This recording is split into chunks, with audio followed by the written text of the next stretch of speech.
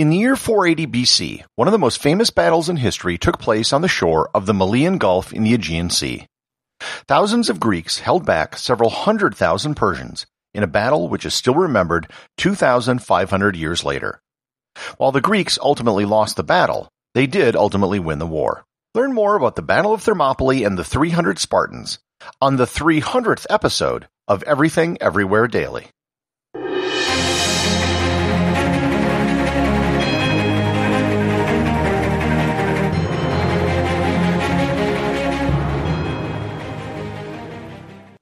This episode is sponsored by ButcherBox. Several times I've mentioned the grass-fed and grass-finished ground beef and steaks that you can get from ButcherBox. This time, I'd like to tell you about their exceptional salmon and seafood. Most of the salmon that you might buy at a store is actually farm-raised. These salmon are fed a diet that isn't natural for salmon, and as a result, their flesh tends to be gray, not pink. To compensate for this, they're then fed a synthetic chemical to replicate the color of natural salmon. ButcherBox sources all of its seafood directly from independent fishing operations in places like Alaska, Maine, and Massachusetts. Everything is wild-caught and sustainably harvested with no added chemicals, dyes, hormones, or preservatives. The result is some of the finest salmon, scallops, cod, and shrimp delivered directly to your door. Sign up for ButcherBox today by going to butcherbox.com/daily. and use code DAILY at checkout and enjoy your choice of bone-in chicken thighs, top sirloins, or salmon in every box for an entire year. Plus, get $20 off. Again, that's butcherbox.com/daily and use code DAILY. When you need mealtime inspiration, it's worth shopping Kroger, where you'll find over 30,000 mouth-watering choices that excite your inner foodie. And no matter what tasty choice you make, you'll enjoy our everyday low prices, plus extra ways to save, like digital coupons worth over $600 each week. You can also save up to $1 off per gallon at the pump with fuel points. More savings and more inspiring flavors make shopping Kroger worth it every time. Kroger, fresh for everyone. Fuel restrictions apply. This episode is sponsored by Audible.com.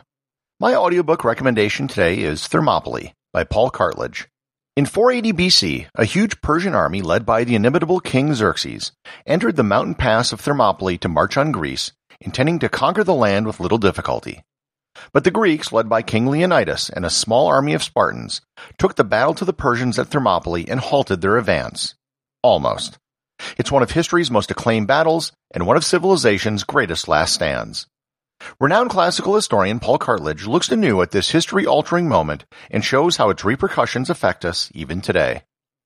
You can get a 3 1-month trial to Audible and 2 free audiobooks by going to audibletrial.com/everythingeverywhere or by clicking on the link in the show notes.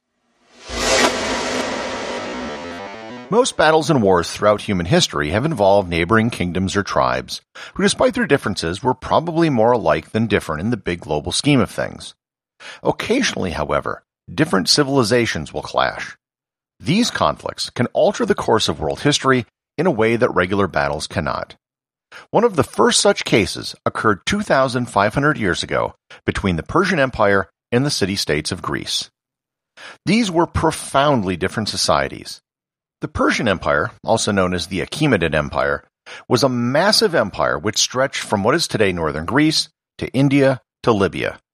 While the empire was multicultural and multilingual, it was a highly centralized bureaucracy with an absolute ruler at the top. They were the largest, richest, and most powerful empire on Earth. Many historians have considered them to be the world's first superpower, before the Romans, the Chinese, before the Mongols, and even before the Macedonians. Greece, on the other hand, wasn't even really a thing. What we think of as Greece was a collection of city-states that were constantly warring with each other.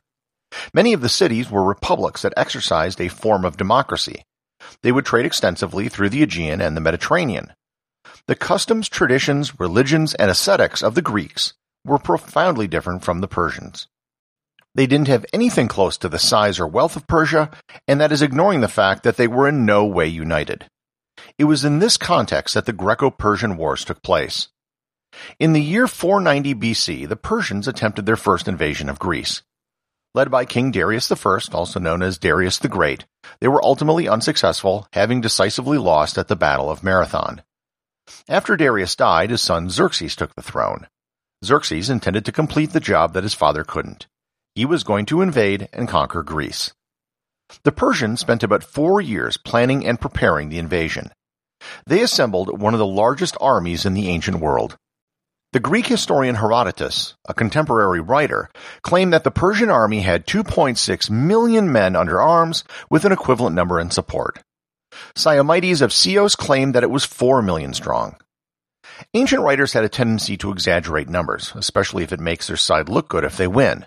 The bigger the opponent, the greater the victory. Modern scholars, however, think that the actual size of the Persian army was between 100 and 300,000 men, which would still be one of the largest armies in ancient history. They created a huge logistical operation to feed and support their army. Xerxes dug a canal through the Mount Athos Peninsula, which is something I referenced in my previous episode on the topic. The Persian army also had to cross the Hellespont, today known as the Dardanelles, so Xerxes had built a floating bridge a mile long to have his entire army cross it on foot. Both of these things were incredible engineering feats for the time. Supplying and equipping an army of that size was an incredible undertaking, but Xerxes didn't want to leave victory to chance. The Greeks, however, were not in a very good position. The Athenians, who were the primary force that defeated the Persians at the Battle of Marathon 10 years earlier, had been preparing for war against Persia for years. They had built a massive fleet, but they didn't have enough men to both fight at sea and on land. Xerxes sent ambassadors to all the Greek city-states, except Sparta and Athens, which were the two strongest. He wanted the smaller city-states to capitulate without a fight and create divisions between the city-states, isolating Athens and Sparta in the process. A council was called with the various city-states to deal with the Persian threat. It was decided that the best strategy was to use their terrain to their advantage to try to counter the Persian superior forces. Their first best opportunity to slow them would be along the coast of the Malian Gulf at a place known as Thermopylae. If you've seen the movie 300 or any depiction of the battle, it's almost always shown as taking place on a path with large rocks on either side. This is not actually what happened. There was a winding trail that hugged the coastline. On one side there was a mountain, and on the other side was the sea. If you look at a picture of the location today, or if you visit it, it doesn't look like this at all. I drove through the area several years ago, and I was perplexed as to how they could have defended such a broad area. Over the last 2,500 years, the Malian Gulf has silted in because of a local river, which has caused the shore to move out. Today, the spot of the battle is actually several kilometers from the shore. It's estimated that the width of the path that the Greeks defended was about 100 meters or 300 feet wide. King Leonidas of Sparta agreed to take 300 of his elite royal guard to Thermopylae. Along the way, they would try to recruit as many men as they could to try to hold off the Persians. Along the way, they recruited about 7,000 more men and set up camp defending the narrowest part of the passage. After several weeks, the Persians finally arrived. For several days, they didn't do anything. On the 5th day, however, Xerxes ordered his men to take the passage. They first fired an enormous volley of arrows, but they were ineffective due to the Greek shields and armor. He then sent in 10,000 men on a frontal assault, and they were torn to ribbons by the Greeks. The Greeks fought with a formation known as a phalanx, with their primary weapon being a very long spear. With their shields locked, the Greeks could reach the Persians with their spears, and the Persians couldn't reach the Greeks. After the first assault, Xerxes then sent in his elite immortal guards, who suffered the same result. On the second day of the battle, Xerxes figured that the Greeks would be tired and injured, so he just tried another frontal assault and got the same results. However, later in the second day, they were informed of a path that went up into the mountains and came back down on the other side where the Greeks were defending. The information was given to them by one Ephialtes of Trachis, whose name became synonymous in Greece with treachery and treason thereafter. Xerxes sent his elite units up the path that evening to encircle the Greeks. The Greeks heard the Persians and realized what was happening. They had been aware of the path. They held a war council that evening, and Leonidas said that he and his men would stay to defend the pass, and everyone else could retreat. As the battle was hopeless, they felt that if they could hold off the Persians long enough, the rest of the Greek forces could get away to fight again another day. About 2,000 of the 7,000 men stayed behind to fight. On day 3 of the battle, knowing that all was lost, the Greeks, led by the Spartans, advanced into the Persians with the goal of taking out as many of them as possible and occupying them for as long as possible. They fought until their spears broke, and then they fought with their swords, and then with their hands.